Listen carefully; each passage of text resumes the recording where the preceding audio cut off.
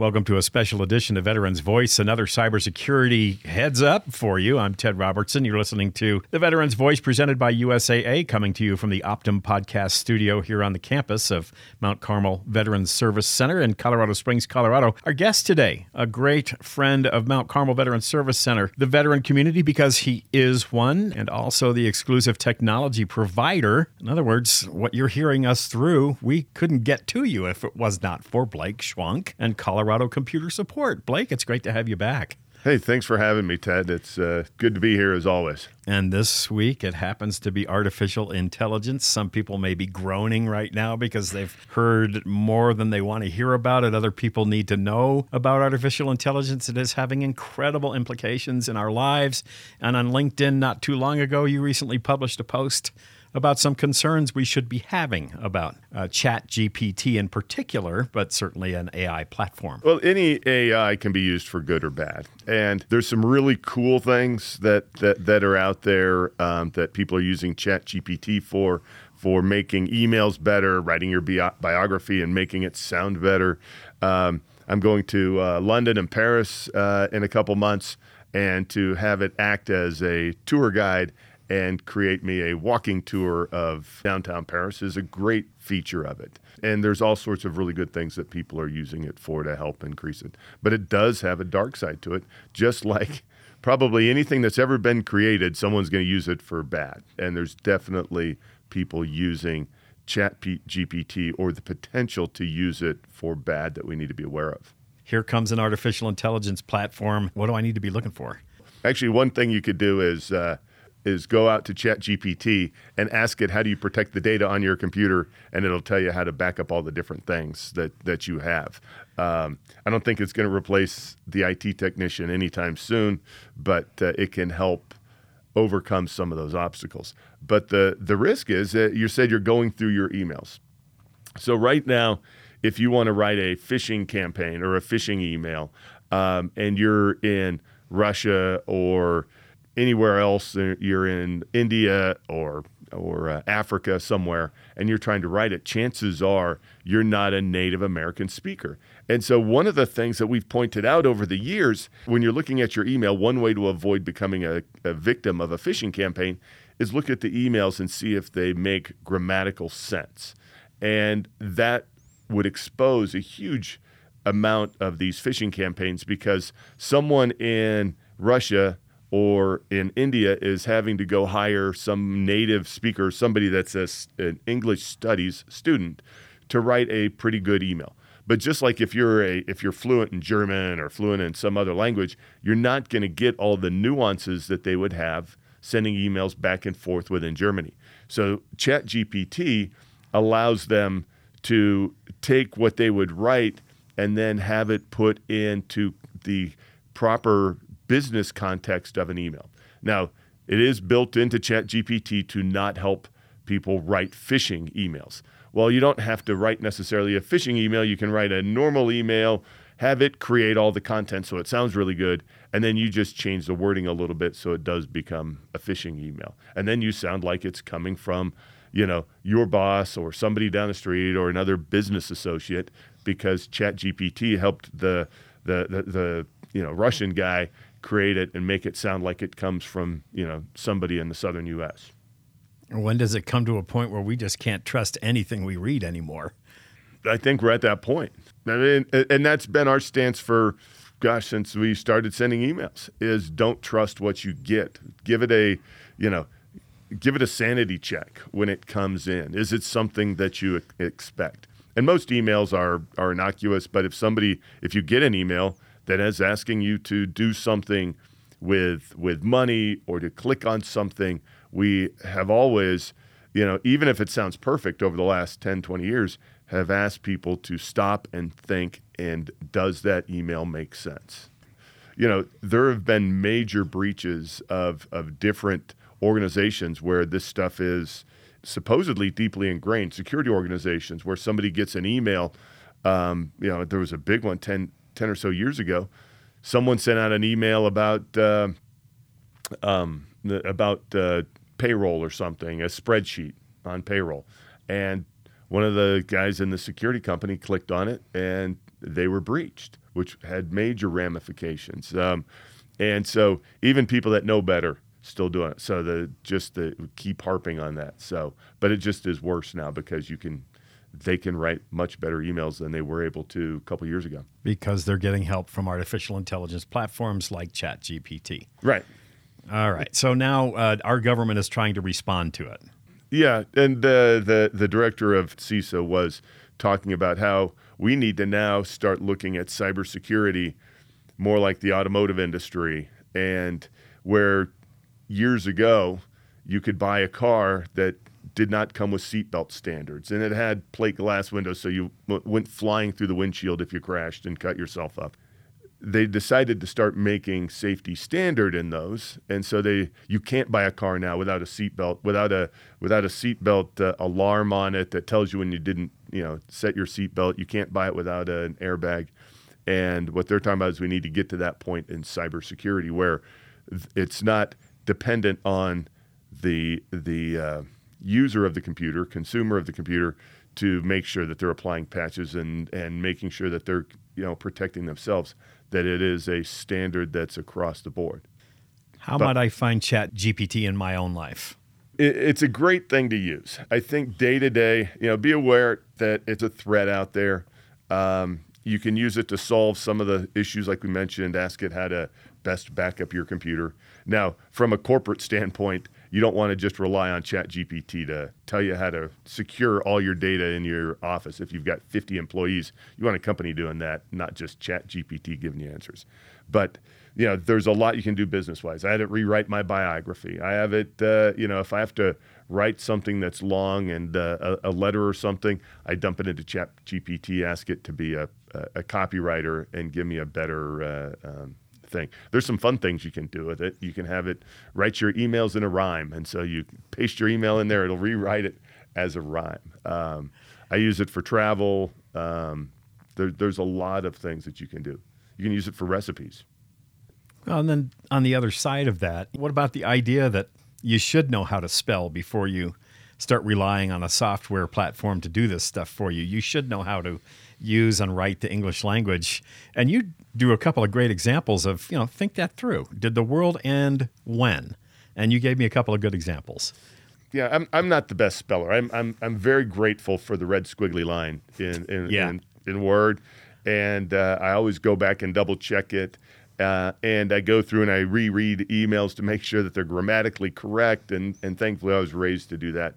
But we've had these major steps in the past, right? I was up visiting my dad. He had his slide rule from his Air Force Academy days, and he gave it to me. And I'm sure that whoever was teaching math back in the day probably had a heart attack when HP released the first calculator for like $300, because now they were going to be able to solve problems quickly. Well, so then we got the calculator, and then we ended up with all sorts of fancier ways to do math, and nobody's touched the slide rule. The world has not ended. We had, in high school, we had typing classes. I didn't do typing class. I did something else. I never learned to type, but that's how we used to write papers, was on typewriters. And if you made a mistake, you had to go back and redo it. When I've heard stories about people working on like their theses and stuff, where there were like people that would type these papers up and they would have to redo them time and again. And you had people that were making money as thesis writers for masters and PhDs and stuff. We don't have to do that anymore. You just type it up yourself and you edit it and you tweak it and then print it out. Well, we went from typewriters to the word processor, the desktop word processor before computers, right, where you saw one line of text. And everybody thought, oh my gosh, now we're not going to have to type anymore. The kids are going to become idiots and they're going to rely on technology. We made it through the 80s and that word processor, and everybody was fine. The world didn't end. And then we went to computers and everybody's freaking out because we could now adjust, what we were writing. It was in WordPerfect or Word. It was all, on green text on your computer screen, but you could have it adjust your computer. I think at the time it was nice to be able to work on a paper that was supposed to be 10 pages, and you could easily tweak it to be, 9.5 pages to 10, or from 11 to 10. And so you wouldn't have to do that. And teachers probably freaked out that things were going to change. We survived. This is the next thing, and we're going to find ways to deal with it. And cybersecurity too. Everybody panicked 20 years ago with cyber threats. We adapted to it, and this is a new cyber threat, and society will adapt to it. Yeah, that's what we try to do is educate our clients, implement the tools, have people add seat belts to their cars, and so that they're safe. They may not want to, they may not know that they need to, right? Do you remember when we first started using seat belts, and everybody was like, no, this is my right. I don't have to wear a seat belt, and I don't need a seat belt in my car, and just put the kids in the back seat. It took a little while before we got to that point, and we'll help continue to educate people. There were education campaigns on why you should put your kids in a seatbelt in the back seat instead of just letting them sleep. It took a while, and it's going to be a constant evolution. And cars are still, to this day, they keep adding safety features that are by default that you get with your car. We sometimes have to do things to get people to pay attention and get them to do the right thing. ChatGPT is probably no different. Last thought on this from you, if you don't mind, Blake. Is it invasive stuff?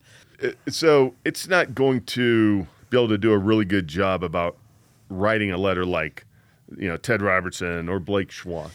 If you want it to write like an author, as long as you're not somebody that's published a lot, maybe something like that. Mm-hmm. But what it can do is, write like a business person, write like a business executive versus write like, a child, right? So it can write a very professional content, or it can write humorous content. So you can write this letter with humor, write this letter as an executive professional kind of letter. It can do that kind of stuff.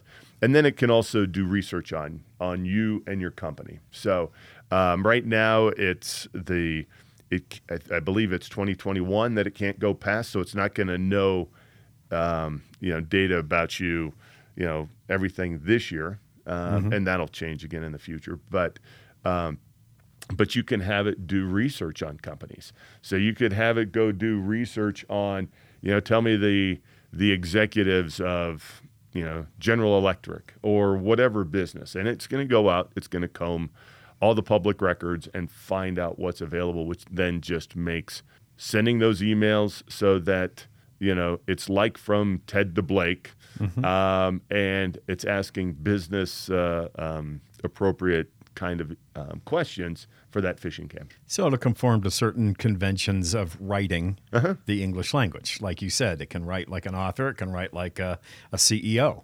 It can write like a humorist. It can write like, you said it can rhyme. It can rhyme. And right now, and so when I went to Germany last year, I spent a lot of time on Google Translate. You put in there, I would like a beer place, right? And it comes back with and says, ein Bier bitte, right? Well, you could actually have it, Google Translate is going to give you basically the book answer for what it is. Basically word for word. Right. Yeah. But if you want it to say, to do a phrase or to do a sentence, do a paragraph like a German speaker, that's where it comes in. So you take a paragraph, Google Translate, it's going to give you the book answer. If you want it to say it like a German speaker, like a native German, it'll write it up like someone from Munich would say. Okay, so that's the scary part. We're talking to a bunch of folks who lead wonderful, average daily lives just like you and me.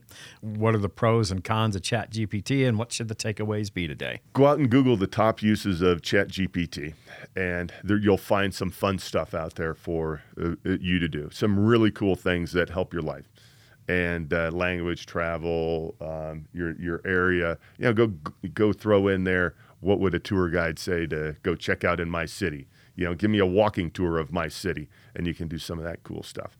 From a cybersecurity standpoint, you're not going to be able to solve your world with ChatGPT from a cybersecurity standpoint, but go out and ask it, how do I protect all the data on my computer? Bottom line is, make sure you have copies of everything on your system that's important to you. If you're going to lose sleep because your email doesn't work or because you lose your My Documents, then if there's ways to back it up. There's Carbonite and stuff like that for your local computer that'll back it all up. But if nothing else, grab a thumb drive, go up and hit, file, export, or copy and paste it onto that thumb drive. Learn how to protect your data on your personal computer. In a business, it's the business's responsibility, but on your personal computer at home, make sure you back that stuff up. Blake Schwank, CEO and founder of Colorado Computer Support. How long you guys been in business now, Blake?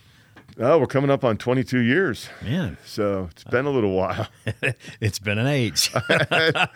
Lots has changed. No idea when I got out of the Army that I would be doing this 22 years later. So. Army veteran and exclusive technology provider for the Veterans Voice. We cannot thank you enough for spending a few of your very, very busy and precious minutes with us here today, talking about something that could be a monster for folks, but you've figured out a way to break it down, make it simple.